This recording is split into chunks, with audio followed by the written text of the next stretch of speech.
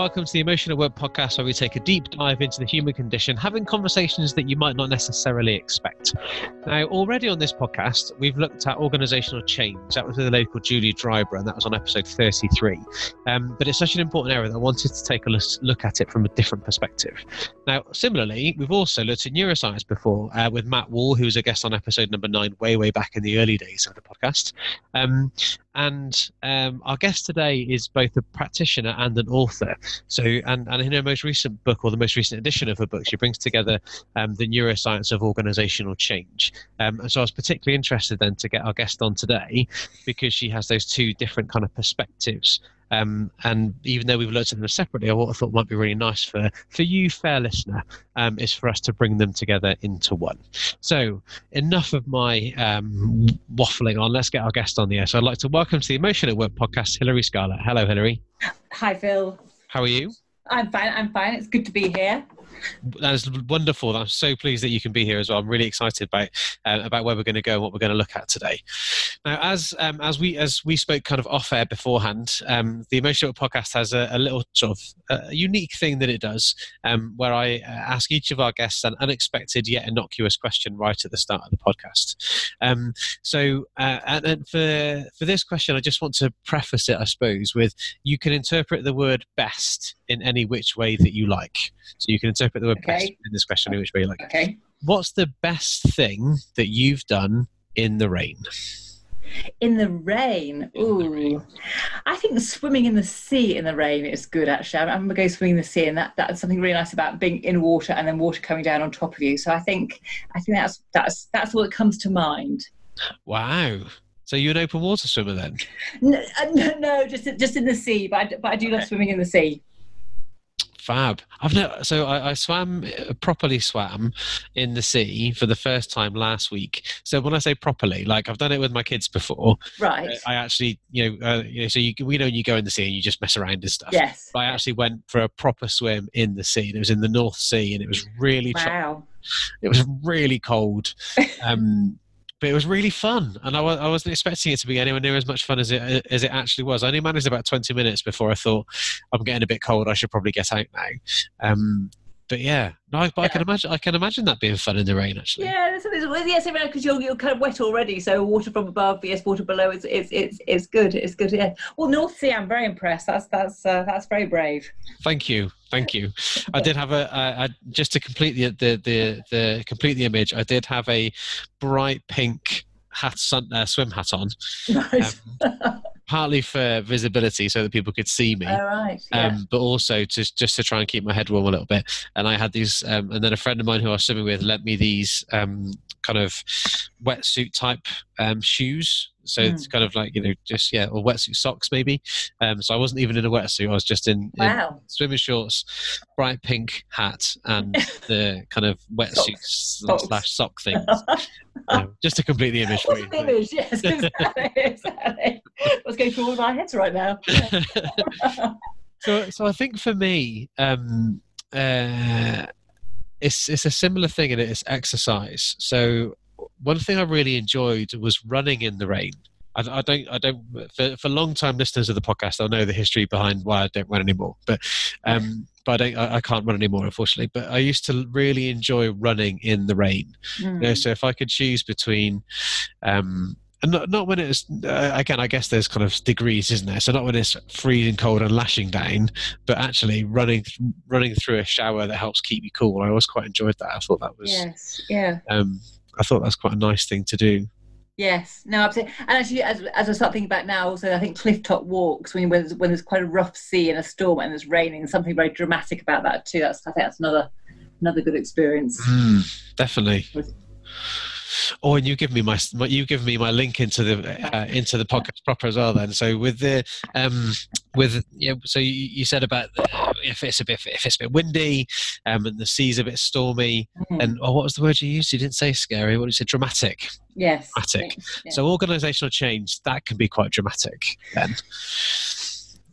So what got you interested into kind kind of organizational change and then the neuroscience link into that? Where did that interest come from for you? Where did all that come from? I guess originally, way back when, I worked in kind of marketing and advertising and that form of communication. And in a way, I just fell into communication change management. I was headhunted way back when into a management consultancy who, at that point, there wasn't much going on in the world of internal comms and change.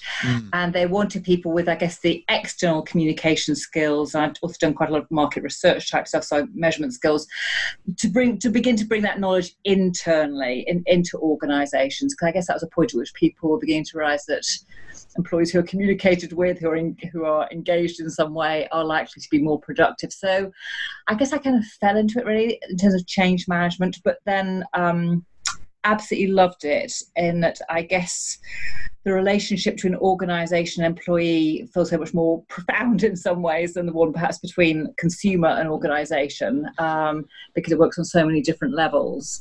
So I worked in organisational change for many years, mergers, acquisitions, restructuring, all sorts of things.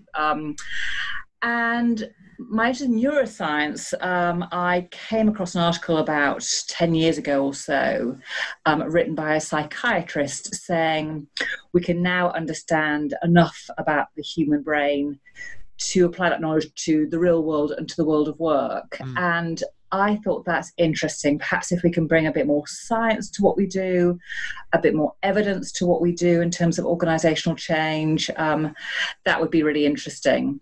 So I went up originally and studied with neuroscientists in the States, and more recently, over the last 4.5 years, I've worked with neuroscientists, some at University College London here in the UK, and still some in the States as well.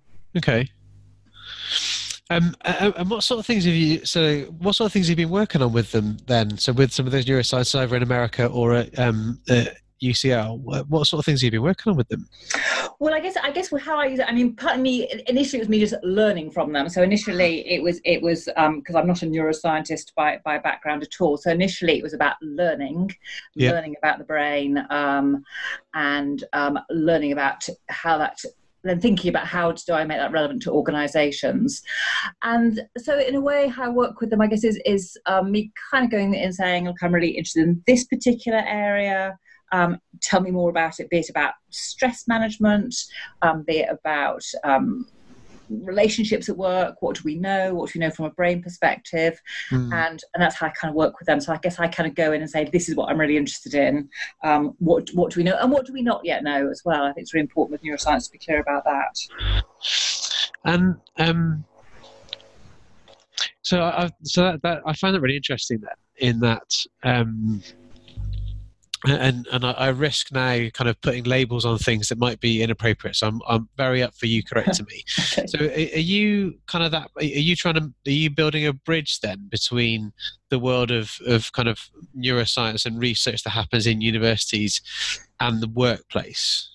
Yeah, absolutely. I mean, I kind of see my role as taking the work they do out of the lab and bringing it into the workplace and making it really practical. Because my background obviously is working in organisations with organisations for many years. So I guess and because in a way I'm not a neuroscientist by background, I can kind of go in and ask the dumb question, and I kind of think, well, if I get it, then hopefully that means I can then interpret it so other people can get it too. So so I think that word of being a bridge, absolutely, that is how I see my role. And out of curiosity, is it a two-way bridge? So do you get to take what you learn or what you experience in the workplace and take that back in to the neuroscientists that you work with, either at University College London or in the States? Does it feed back in that way as well, or does it tend to just come out?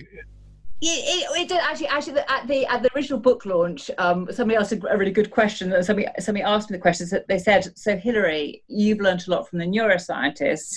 What have they learned from you?" And some of them were in the room, and one of them said, "Well, what we learn from Hilary is when she comes in, she's asking, in a sense, what the real world is interested in, because it's very easy, I think, in labs and universities to get interested in certain areas, but they say it's actually quite refreshing to have somebody coming in from that very practical world of work, talk about this is what people are interested in, this is what people need. So I think they were grateful for that perspective, and also they're intrigued. They're quite intrigued some about how do you make their terribly complex stuff into stuff that's accessible and useful for busy leaders and managers. So they're interested in that side too. I also think, especially working with UCL, I think good on them. They are very interested and concerned that their work is relevant and useful to the world. One of them said a lovely thing to me. One said, well, as a professor at UCL, I'm paid to be here by the British taxpayer. If you're taking my work out and making UK PLC function better, that's great. So I think there's a very nice sense of mutual reciprocity there. So yeah. Okay. And one of the other things that I get interested in, and I don't want to go there now. I do, I think, is kind of myths and misconceptions. And the reason the conversation sort of triggered that thought, normally it's one of the questions that I ask right at the end of the podcast. Are there any kind of myths or misconceptions that you want to put to bed? But I guess that the fact that we've already started talking about how what you're trying to do is to find out, you're asking the questions that people in the workplace are asking. Are there any questions? And then I wondered, sorry, speaking very poorly today, and then I wondered if you've asked questions that the neuroscientists have gone, oh no, that's not a thing. That's actually there's not much evidence for that type thing. So I wondered, are there any myths or misconceptions around neuroscience that you've experienced either from the workplace or that you've had to kind of address or put right in that way?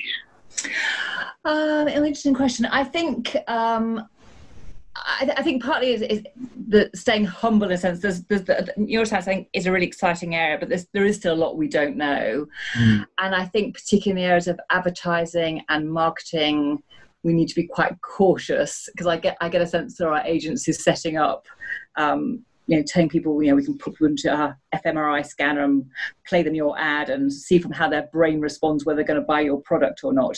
No, we can't. So I think it's about being cautious. And I think, especially looking at things in the popular press about what's there. I guess the whole right brain, left brain, it's a useful, in some ways, as a concept, but the brain doesn't really work like that. It's much more about networks. So I think things like that we need to be careful about. But I think one of the really good news is about the brain's ability to keep on learning through life. I think a lot of us kind of think, once I've got to 30, 40, 50, that's kind of it. But the good news is from the world of neuroscience is how our brains are capable of learning well into older age, and not only can they, but we should do.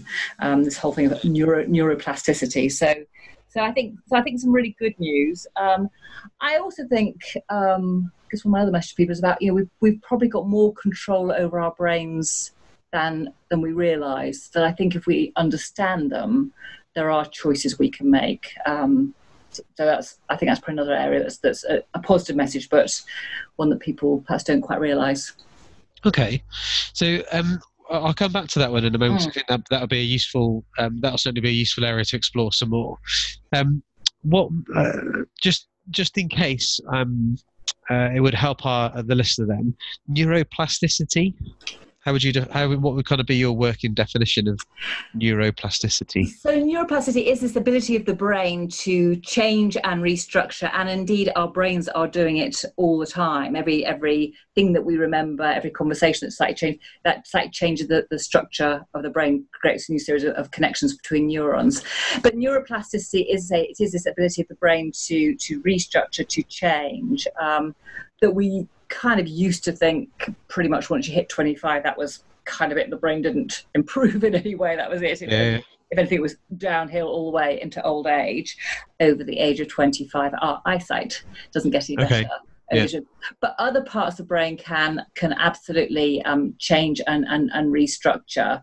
And I think this is really good news for all of us. And in fact, neuroscientists say perhaps one of the reasons why our brains do tend to slow down in older ages is because we don't perhaps quite challenge or stretch them in the same way we did when we were at school or college or university. So there's lots of thinking now about if you really want to keep your brain agile and active and young, then get out there and learn something difficult, because we not only can we do it, but they think it's good for the brain too, and might even be protective in older age.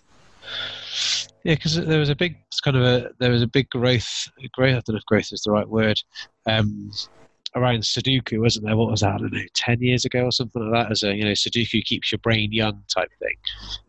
But I'm less sure from memory, which there's lots of brain things all mixed together into one.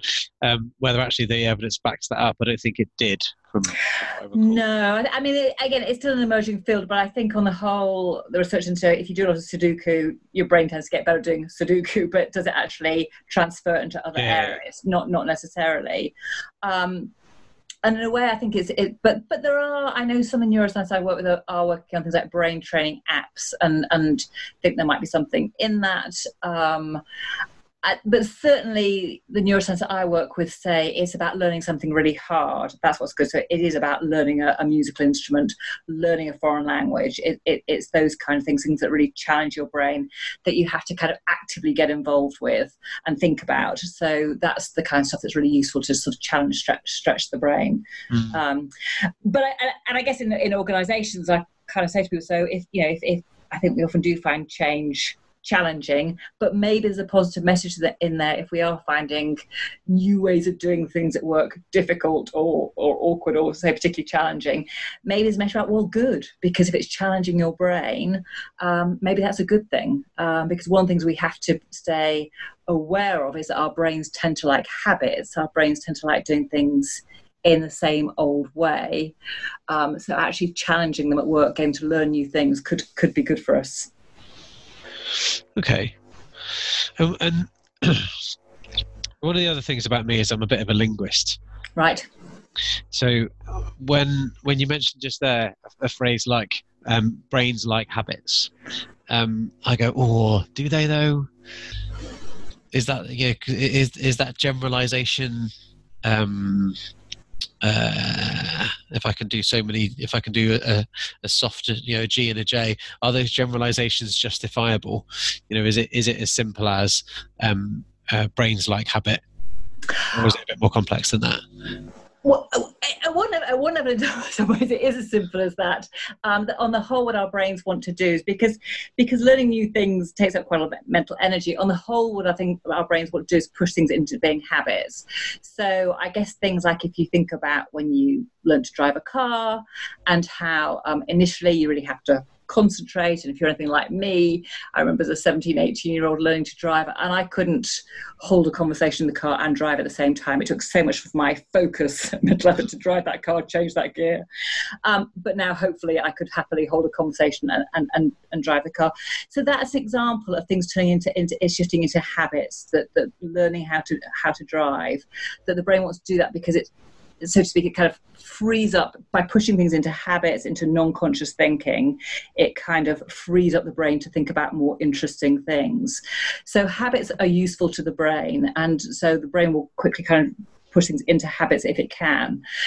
So because neuroplasticity, in a way, what neuroplasticity is all about is the brain kind of almost thinking to itself, if you're going to keep doing this thing, whatever it is, I will make it easier for you and less effortful for you by making tighter connections between brain cells and more connections. So those things become easier for you. So learning to drive a car becomes much easier.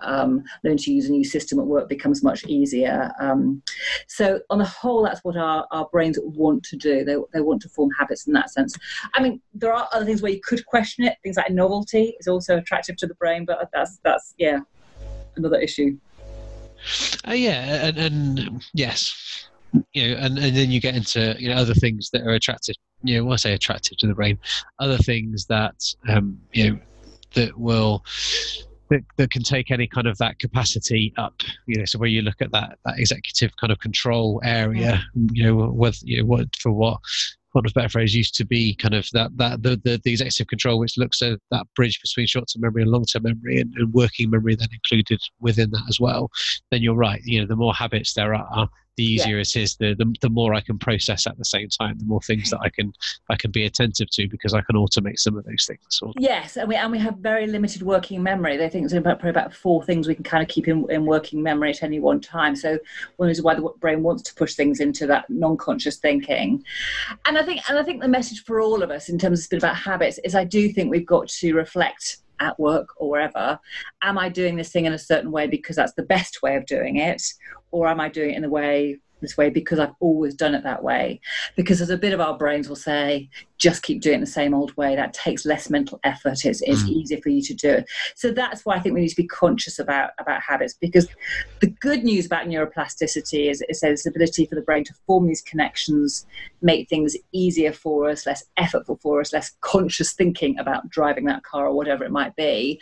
The downside is that once neuroplasticity has done its work, so to speak, it's very hard to change that set of connections. Once you've got a habit, it's very hard to shift the brain from that habit.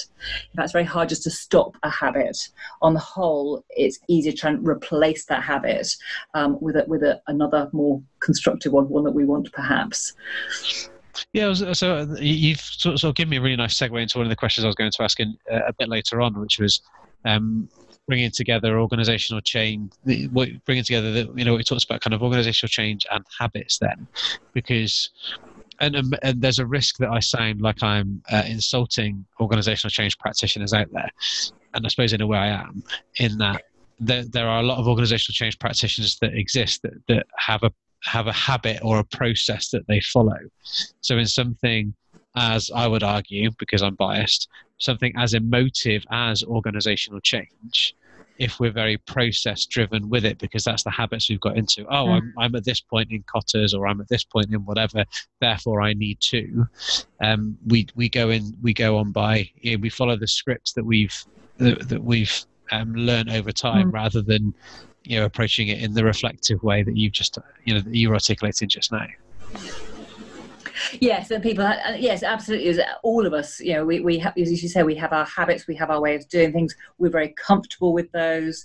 Also, with the brain, the more you keep practicing those kind of habits, using those parts of the brain, be it that process, the more that part of the brain gets experienced and able to do that. So you're absolutely right. I think it's against an area where we've all got to kind of open ourselves up to, are there other processes I should be looking at? Are there other ways of doing it? And because once we're in that habit, it becomes quite hard to see the world differently too, and it takes quite hard to step back and challenge ourselves to do things differently.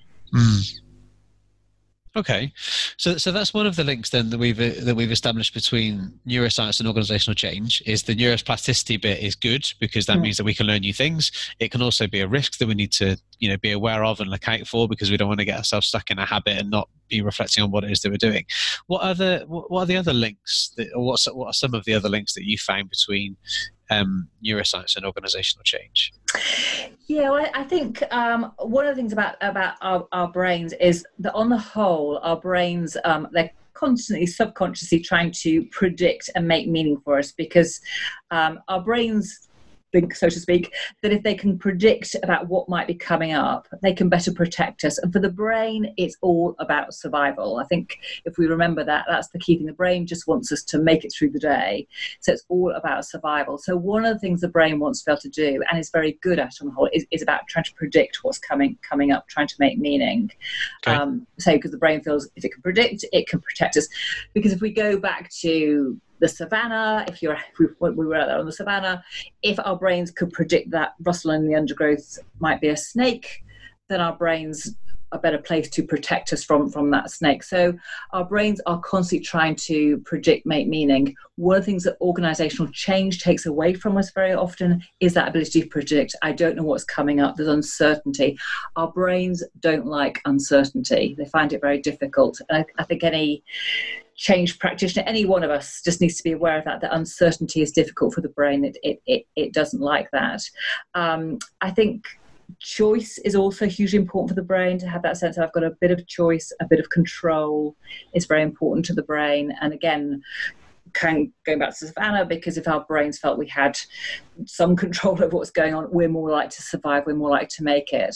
So I think very much choice is very important. I was working with a technology team recently in one of the banks, and they were quite frustrated about saying, why is it that people at home will choose their new systems and whatever, music systems and whatever, and love it and very excited about that, their music systems, whatever it might be. But when we get them into work, any new technology, we all sort of groan and moan and don't want to do it. And I was thinking, well, one of the things is choice. If we've chosen at home to have that new music system or whatever, that's my choice. If it's somehow imposed upon us, which a lot of organisational change can feel like it is being done, on the whole, the bit of us goes, I don't want to do it if it's being imposed upon me. So I think there's a bit about choice, about control is really important to brain, and about certainty. Another key bit, I think, for us to bear in mind when we're going through change is, because it is all about survival, what our brains, again, sort of constantly, non-consciously, subconsciously think about is things that might be a threat to our survival or things that might enhance our survival. And anything that feels a bit new and uncomfortable, on the whole, our brain goes, oh, don't like it, that could be a threat. So our brains are much more attuned and aware of things that might be threats to us. And again, uncertainty feels like a threat to the brain. It feels so. We need to be aware of that. And when we are feeling threatened or are surviving in kind of survival mode, that our brains, because they're still really better designed for the savannah.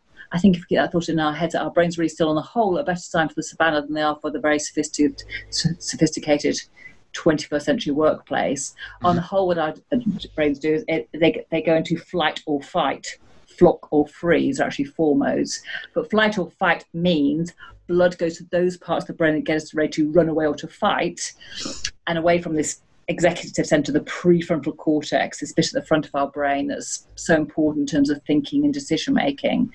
So when we're in that mode of flight or fight, and lots of little things can trigger it. It could be your boss not saying good morning to you that day, or an email that's a bit aggressive, it could be a colleague you don't get on with, uncertainty. Lots of little things trigger this kind of so-called threat state in our brains, and when we have that threat state, blood goes away from the prefrontal cortex, this bit of the brain that's so important in terms of thinking. Okay, there's lots in there that I wanted to ask some more questions on. So I want to stick on the threat state for a moment. So part of my interest then is it, I guess the clue's in the title, emotion at work. Now, when people use the word threat, typically the closest kind of collocation to that you would go for would be fear. Now, but I'm less convinced that the threat state that you were describing would only be about fear, or would it? And I guess that was what I wanted to ask. Yeah, well, I guess what this threat state is about I guess anything that our brains feel might be a threat to us. So it could be anything. So it could be being new on a team, but not quite fitting into the group. I don't quite belong here yet. I can't quite relax with these people. That would create a threat state. So it's lots of, and it can be quite subtle. We could be conscious of it, but I think most of us probably quite a lot of the time are subtly in a bit of this what I would call threat state. It's even driving into work in the morning or going to work in the morning and hot desking. Will I get a desk? Will I not get a desk? Will I get the desk I want? All these little things create what I would call this threat state in the brain, where say we begin to go, blood begins to go away from the prefrontal cortex. But fear is very close to it. I mean, threat, fear are the emotions that kick in fastest in the brain because they're so important in terms of survival. So they tend to be the ones that kick in really quickly. Okay. And how would you, if at all, then map other emotions in on that then? So if you were to look at, say, anger, or if you were to look at, so if we go with the kind of prototypical universals as they're described, so or basic emotions sometimes as they're described, where you've got anger and you've got fear. So you've got anger, you've got fear, you've got surprise, you've got disgust, you've got happiness. Where would you how would they map across to the threat state? Are they slightly different to the threat state? How would those things how, if at all, would you link those together? And if you wouldn't, then that's fine to say as well. Well, I think in terms of threat state, it is that fear. It's that one. There's a little bit of the brain called the amygdala. That's part of what's called the limbic system. And the limbic system is all about processing emotions, and the amygdala is key in terms of processing emotions. It's a tiny almond-shaped bit of the brain, but it's the bit that responds very quickly to things, and it tends to be associated with fear. So that is the bit that tends to get triggered first in our brains, because, say, it's much more important to survival. So I think fear threat is the one to be interested in at work in many ways. I think a key thing about all our emotions, though, is that they are contagious, and I think, again, we need to be aware of that. If we're feeling a bit stressed or anxious, we're likely to be spreading that emotion around. But equally, if we are feeling happy or joyful, we're likely to be spreading that emotion too. So I think they do all share that in common. Yeah, absolutely. One of the articles that I've been sharing recently across a couple of different social media channels is there was one piece of research done in terms of the number of the number of kind of joyful or happy contagions that are needed to contrast an angry or a scared or a fearful contagion.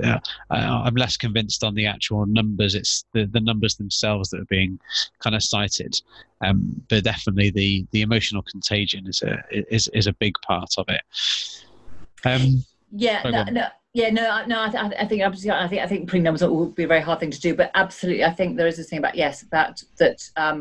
and one of the things I think this whole positive negative, I think often I say to people in workshops, if I got you to think about one email that you got saying, well done, great job, thank you so much. If I got you to think about another email that said, you've really let me down, you've really disappointed me, that second email would have a much bigger impact upon us. And that's because of the nice things, in a sense, that get said to us. Our brain in a way goes, that's nice, but not important in terms of survival. I'll home in on the one that's negative because that's more important in terms of survival. So I do think in organisations we need to be aware of this positive negative balance, that our brains will be more interested in the negative. But all that said, I do think, going back to an earlier point, I do think we have got more control over our brains than we realise. And I think there is something about how we set our filters during the working day, that we can, in a sense, choose to be glass half empty or glass half full. And there's research beginning to come out now suggesting that those people who choose to be glass half full, think about the good things about, well, it's a choice that I do this job, here are things I like about it, that the more we look for the positive, the more positives we're likely to see elsewhere. And again, one of the things I do in some workshops is just get people to share 3 good things that happened so far today, because they're thinking once you begin to look for the good things, you're more likely to see other good things. So this is where I think we do have more choice, more control over our brains than we probably realise. One of the things that I do alongside all of the podcast episodes that I record with all of my guests is have a set of what are called show notes. And so whilst I do a transcript of each of the episodes from an accessibility point of view, where everybody can kind of get access to the conversations that happen, what the show notes do is provide kind of that as both a summary of the podcast, but also where to go if you want to find out more type thing. And so when any of my guests sort of say to me, there's some research that suggests this or studies that suggest that, and my example that I cited earlier on about the proportion of happy or joyful sharing versus other types of sharing, is to put links to either articles or the studies themselves within the show notes. So if there are any particular resources that we pick up on our way through here, if it's okay, if afterwards you can sort of send me a list of where people could go to find out more, sure, and that would be really useful, because then I can pop all of that in the show notes, if that's okay. Absolutely. And I would just say at the back of in the book, that has all got the references too, so those people want all the references are there, but I'm very happy to any key ones you think we've raised today, I'm very happy to share those. So I'm guessing you when we were talking about the kind of appreciation and the noticing the good things that you were talking about just now, I'm guessing that's a positive psychology kind of body of research that sits underneath that, would be my guess. But if there's a particular study or studies that you know of, then that'd be really we can. Sure. Yeah. Okay, so a couple of times now, then you've mentioned about sort of the control and choice bits. So you've talked about choice in that the brain likes to have it, and when it feels like it doesn't have it, then that can create a more a less willing response, because you used the example of technology earlier on, that people are making the choice about their technology, they're more likely to want to go after it, whereas if they haven't made a choice, then that may create more resistance there again, rather than unwillingness. That's a better word, resistance. And again, right kind of back towards the start of where we were talking, you said that we have a lot more control than we might think we do. So we have more control than we realise. And as we talked about that a couple of times, I thought it might be worthwhile to give you the opportunity just to expand on that a little bit more. So what did you mean by that? We have more control than we might realise. Well, I think that if we can understand our brains better, and although our brains are hugely complex things and there's still a huge amount we don't yet know, I do think if we just understand a few key things about our brains, it's really helpful, because then we can kind of work with that knowledge and that information. And I think we just become much more self-aware too. So going back to this point about threat state, reward state, just being aware of when that nasty email comes through or someone says something rude to you in a meeting, just being aware of that threat state and what it might have done to you, just that awareness begins to give us some control, rather than just emotionally reacting to it. Just being aware, I think, is really helpful. So for me, it's very much helping people to understand their brains better. I think if we understand them, it just gives us that ability to understand what's going on in me, what's going on in other people. And I think it's once we've got that understanding, that awareness, then we can kind of choose how we respond to situations better than just reacting to them. So I think it's partly, to me, it's about that, understand your brain better, and then you can kind of work with that knowledge rather than just fight it or in ignorance of it. And then there is this bit about priming ourselves, setting filters, that what the brain tends to do is, the brain likes to be right. So what we tend to look for is things that prove that I'm right. Okay. So again, it is that feeling, if you're walking into a meeting with people who you don't particularly like and you find them difficult and awkward to work with, if you go in with that mindset, the first moment when one of them starts being a bit difficult or awkward, your brain will go, see, I'm right, they are difficult, awkward people. If we walk into that meeting saying, no, maybe these are basically good people and here are things we've got in common and they are trying to cooperate, then we're more likely to see the signs of when they are trying to cooperate and what we have got in common. So we can kind of set our filters before we walk into each meeting, each interaction, being aware of, so our brains want to be right, so they try to look for what we expect, but resetting our filters, perhaps just stop, pause before each meeting, saying, I'm going to go into this meeting and be constructive, or they are good people, really. All these little things. And part of the beauty about neuroscience, I think, is little things make a difference. We don't have to wait for huge cultural change in the organisation. I think it's just little things that each of us can do, say before each meeting, start of each working day, during the working day, that give us more control. So I often say it's about setting filters, priming ourselves, so to speak, about how I choose to interact with the world. So I think so. To me, it's partly about understanding the brain, partly about setting filters and priming ourselves. And there's also, again, quite a lot about how we how we can get more out of our brains, how we can being aware of what distracts our brains, being aware of what's mentally depleting during the working day, and the importance of things like exercise for the brain, the importance of getting out, getting some fresh air, the importance of breathing properly, body brain connection. Breath gives big messages to the brain about whether I'm calm or not. Brain. So lots of ways in which I think we can influence our brains for the good if we choose to. Okay. So that thread of the conversation then began with the question for me about what have what has neuroscience taught you, or what have you learned from neuroscience about organizational change. So we've talked about control and choice. We've talked about kind of filters and priming those filters, and how understanding more of the brain can help us with our awareness, but also with about how we might approach things in a constructive way. Like you said, talking about things like the importance of exercise or fresh air or breathing. So if we can have that broader understanding of what's happening in our brains, and that can help us with how we engage with the world around us. What are some of the other things that you've learned then, or what, if any, are some of the other things that you've learned from neuroscience that then you use in the organisational change work that you do? I think well, a lot of things. I think going back in some ways to that bit about choice and control. I think my experience of working in a lot of organisations going through change is that leaders tend to go to darkened rooms with consultants or whatever, look at all the data, lots of thinking, and emerge with a strategy, a plan that might be very well thought through and very good. But then they tend to go into broadcast mode and say, here's the challenges, here's our strategy, here's our plan, here are the benefits to the customer for you, and then wonder why a lot of employees kind of dig their heels in and don't really want to do it.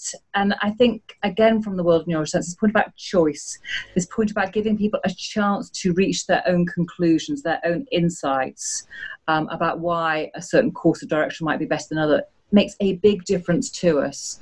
And I think leaders have to recognise that. They perhaps had that 2-3 months or however long it might be of being able to kind of look at all the data, look at all the information and reach their own conclusions.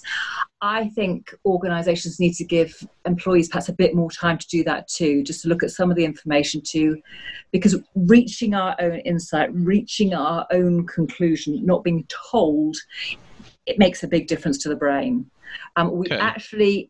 We actually process thoughts about goals that we have chosen as opposed to goals that we have been given by other people in a different part of the brain. So it feels that different to the brain. So there's something to me about giving people, a chance to look at information, reach their own conclusions. I think it's one of the reasons why coaching is coming so much more to the fore, because people are recognising if you've got somebody being coached rather than just told what to do, if they've kind of reached their own conclusion about why they want to pursue a certain goal or do a certain thing in a certain way, they're going to be much more committed to it than if they're told it by their manager. So for me, that's one about giving people a chance to reach their own conclusions.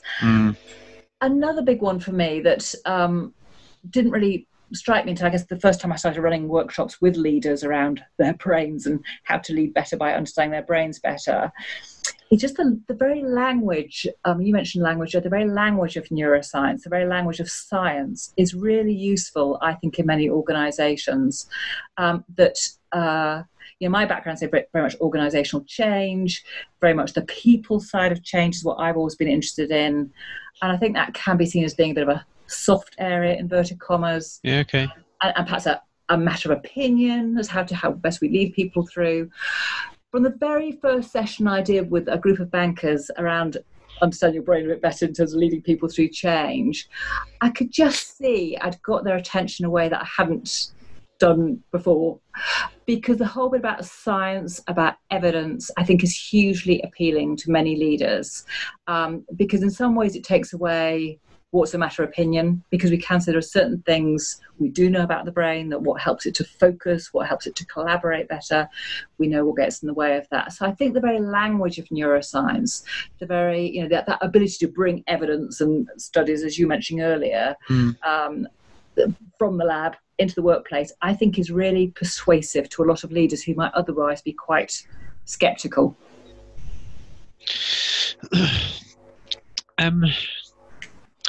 So I agree, and I want to bring some of that skepticism with me to the question I'm going to ask next. Then, and I appreciate that this I guess to a certain degree could be an on the spot putting question, and I framed it as such. I'm letting you know that it could be. So when you said about the goals then, and the goals that are set versus goals that we decide ourselves, and they're processed in different parts of the brain. So that's led me to two questions. I'll let you know what both of them are, and then I can come back to them in a minute. So one of those is, which parts of the brain is that in then? So which parts of the brain do the self-determined goals, and which ones do the given or attributed goals? And then secondly, what evidence is there that it's a good or a bad thing that one gets done in one place and one gets done in another? Is it not just different? Right. I guess the short answer to the first question is that goals that I have chosen for myself, people tend to see more activation in what's called the medial prefrontal cortex. Okay. Goals that we've been given by others, we tend to see more activation in what's called the lateral prefrontal cortex. So, okay. And there's various studies around that.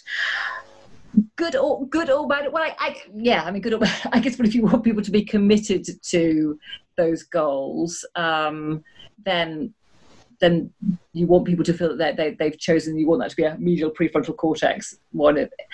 I mean, that said, there are times when people just want to be told what to do. I appreciate not everybody all the time. So it's not that all the time it's always good to involve people. So I think there's a question there about, when is it appropriate to be getting people to set their own goals, to choose, as opposed to times when people are like, for goodness sake, just tell me what to do and I'll do it.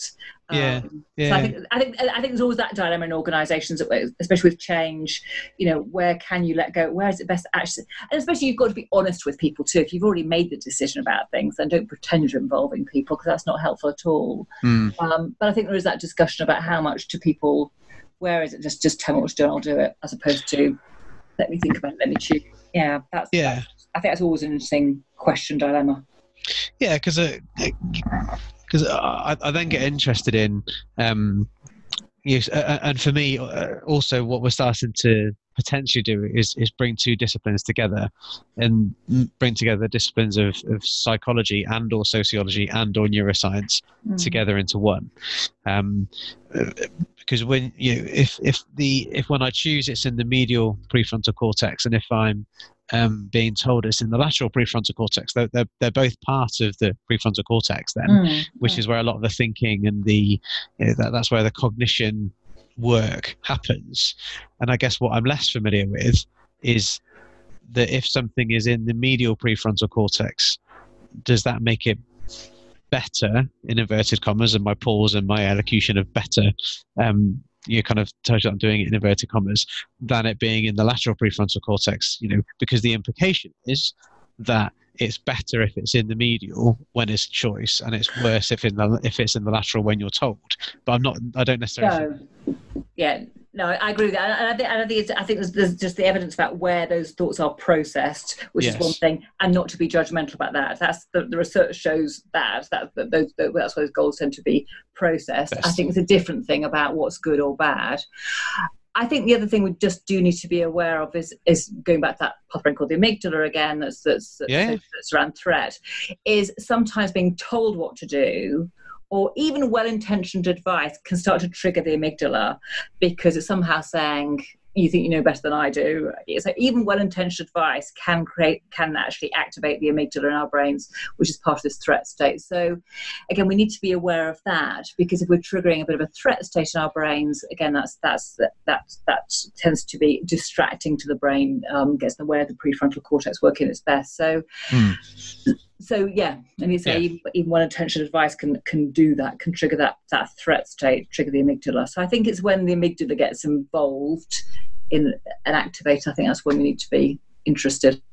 Yeah, and one of the things that you've made me curious about, which I'll go and do some more reading and research on, is are different emotions triggered at different speeds? So is fear, for example, is that faster than anger, or faster than happiness, or faster than others that go with it? Because I'm not aware of. Just because I'm not aware doesn't mean it doesn't exist. But I'm not aware of any research that suggests that one emotion fires quicker than another. So that's one for me to go away and look at. So it's been about fear and threat. It tends to be the fastest emotion, because it's so important in terms of survival. That's why it tends to be the fastest one, because so it's important for survivors. That tends to be the fastest. That's why that of all of them. Yeah, so I can understand. I can certainly, I can cognitively, I can understand it from why the evolutionary, so there's the evolutionary link there, and therefore that would suggest that if we can identify our threats quicker, therefore that allows us to maintain our survival. And you said, you made the link earlier on between, what one of the brain's functions is to make sure that we survive to the end of the day. So because I was really interested, I'm going to get really nerdy now. So one of the pieces that I did some research into for my studies then was the orienting response and the kind of the P300 wave that gets picked up on typically on EEGs, but can get picked up on other scanners as well, which seems to be an orienting response that we then, when we see something that we give meaning to, there is an orienting response that goes with that, whether that be somebody using your name in a busy environment, through to a threat that you might perceive, through to seeing something that is sudden and unexpected that you weren't necessarily expecting to see. It might not be a threat, it could just be something you weren't expecting to see. But there was no differentiation in the speed at which the orienting response would pick up on that particular stimulus. It would be the same. So yeah, like I said, just it's interesting. This is what I love about getting different guests on, because I get to find out new things that I can then go away and research and investigate some more. So that's good. Good stuff. Okay. There was something else that you said a while ago that I wanted to come back to. So typically, when the amygdala is mentioned, most people that I engage with talk about fight or flight. Some will talk about fight, flight, and freeze. Now, you added a fourth one into the mix that's very, very rarely talked about, which is flock. Do you want to just talk a bit more about that for me? Yes, I guess that's and flock. I guess we see it in animals. Sometimes animals flocking together to sticking together. But also, there's also a response sometimes referred to as tend and befriend. That is how people sometimes respond to things. So it's the kind of the coming together and looking after. Okay. And so, that's a fourth one. That's how some people might respond to change or to a threat. Is the kind of the coming together and how we respond. And there's some interesting research that about dog shows. These best in show for dogs. And how people respond differently. There's some interesting research, some quite recent research about how dogs being put into these best in show competitions, and whether if they win and if they lose, men and women can respond in different ways. That with a man with high testosterone, with a dog that tends to lose, tends to pat the dog slightly less. Women, if their dog has lost, tend to pat the dog more. So I guess that's a bit of that tend and befriend when we're in that stress place of actually paying more attention to the dog. Again, not to say whether one is right or wrong, but just that slightly different response. So, and that would be that tend and befriend response from women in terms of patting the dog more when it's lost. That'd be fab if you can get hold of that piece. Again, within the kind of references or the reader, that'd be really interesting. That one's that's in the new edition of books. I came across that quite recently. I can definitely share those with you. Yeah, that'd be great. Thank you. I'm looking back over my notes now that I've been taking this again. Is there anything else that I wanted to? Is there anything else that I wanted to ask? I'll put little asterisks next to things that I was like, oh, that's interesting.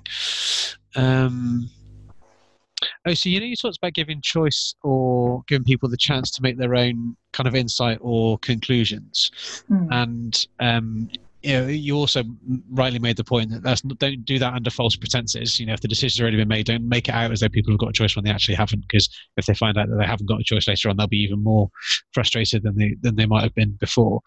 But I was curious about how do you do that in practice? So so if you're working either when you're working with a client or if you're working with a client how do you what strategies do you use to give that choice or the chance to make their own insight or conclusions in the practice that you do? Yeah, I guess it's a mixture of things there, because I guess sometimes it's about, the decision might have been made, but there's a bit of a chance to give people more information so they can see how that decision made, look at some of that same information for themselves to understand how that decision was made, rather than just saying, here is decision. So I think that's one side of it. And so I think, in my experience, a lot of organisations, in their haste to get on with change, and I understand it, change has to be, people need to crack on, there's a hesitation and resistance to doing that, because they know we've just got to get on with change, we haven't got time to do that. But I tend to say to organisations, well, you've got a choice. Either you spend a bit of time up front with employees giving them a chance to understand why option C is better than A or B, and give them a chance to look at some of that information for themselves.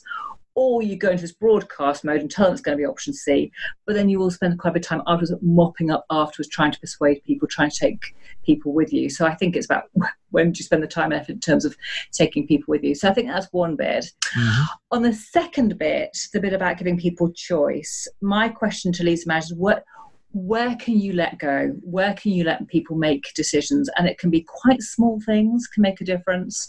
I've had a couple of people give me examples, pretty much the same example about relocating and employees being very unhappy about relocating and lots of moaning and groaning and resistance trying to go to a different location.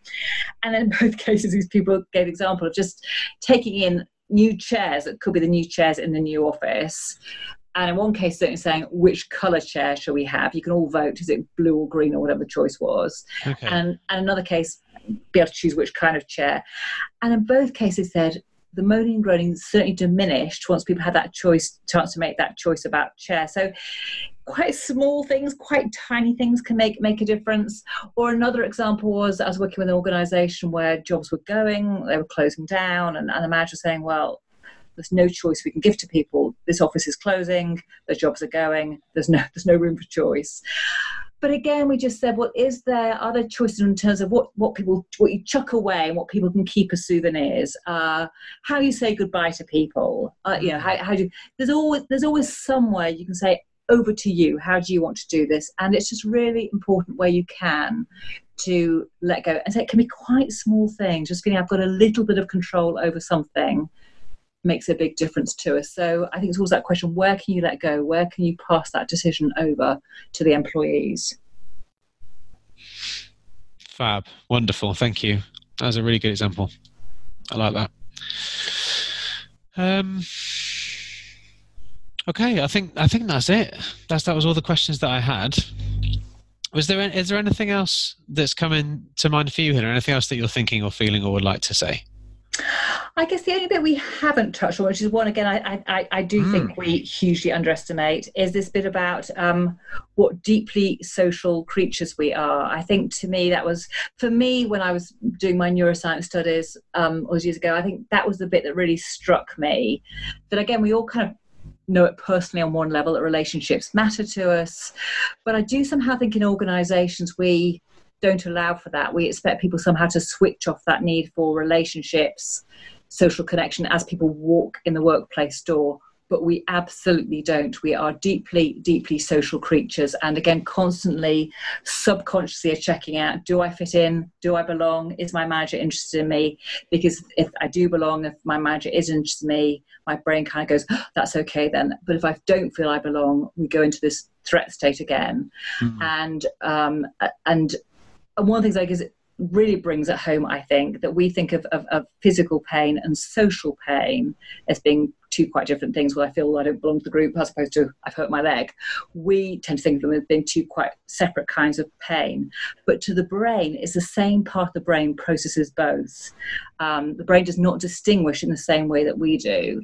Because from the brain's point of view, both are essential in terms of survival. That you've hurt yourself, so don't keep running or whatever, or the group is rejecting you, therefore that's also a threat to survival. And again, the reason why that's a threat to survival, because our brains still think they're on the savannah. If you're in the tribe, you're much more likely to make it. If the tribe throws you out, you're much less likely to make it. So our brains are incredibly sensitive to, do I fit in, do I belong? And again, I think it's one of the areas we've underestimated, but again, an area where I think we have a lot of control about the quality of our relationships at work. So I think again, it's a really interesting area of neuroscience, but it's also an area where we can do a lot about that too. Yeah, and I definitely think sorry. Two things I think. So one, I'd really like to, if you could give us a reference for the pain processing bit, that'd be really good. Yeah. The kind of the need for social connection stuff.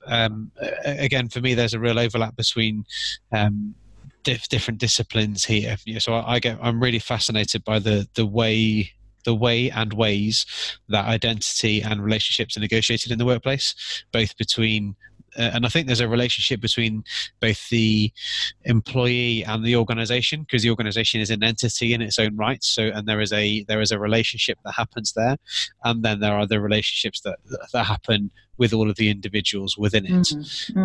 I get quite interested where individuals, is individuals the right word? Where people that are engaging in interaction. So for my sociology background, I'd call them interlocutors, which is the kind of the linguist view of people that are involved in a conversation, how they distinguish and delineate between those two different things, so that how they can be talking about one relationship that they might have with the organization, and then at the same time there is an individual who is both representing the organization but is also an individual in their own right. So there's an interlocutor who is both representing the organization and they're an individual in their own right. So if I think about organizational change, if I use your broadcast mode example, so a senior leader may be in broadcast mode, and other individuals or interlocutors are able to distinguish between that person as a person in their own right and the message they need to deliver as a representative of the company, and how those different relationships are dynamic in that way. I get really interested in that. Yeah, so and I think that to me that raises a really important point. That I think that dilemma managers often I feel for managers when we're going through change. Those people are kind of caught in the middle of, they're not necessarily ones making the decisions about change, but they've got to represent those changes to the team. Yeah. Whether they agree or don't agree with it. And that difficult position I think a lot of managers are put in. To try to represent the organisation, yet they as an individual, might feel slightly differently about what's happening. So I think that dilemma they face, I think, is a really interesting area. Okay, so remind me then, your book. So the latest edition of your book is out already, right? Shortly. It's out in the UK and Europe now. Yeah, so Neuroscience for Organisational Change, second edition is just out now. It's going to be out in the US at the end of the month. Wonderful, thank you. And are there any other kind of resources like books or videos or TED Talks, or are there any other things that are kind of top of your list of go-to places if somebody wanted to go and find out some more? There are lots of good books out there. I guess my book is about neuroscience and organizational change, so anybody going through change or anybody in leadership, I think mine is useful for. Then if you want to dig down into certain areas, Matt Lieberman is one of the neuroscientists who's really good on the whole social brain. In fact, I'll give you the connection for him in terms of pain the social brain. People like David Eagleman is another neuroscientist that writes very well. If people are really keen for the academic articles, Google Scholar is fantastic. I mean, most bits of research are now available for free on Google Scholar. So for me, when writing the book, Google Scholar and my neuroscientists are the go-to places. Yeah, I agree. Google Scholar is a good friend of mine. Yeah, it's fantastic. Yeah, it's an extraordinary resource. Yeah.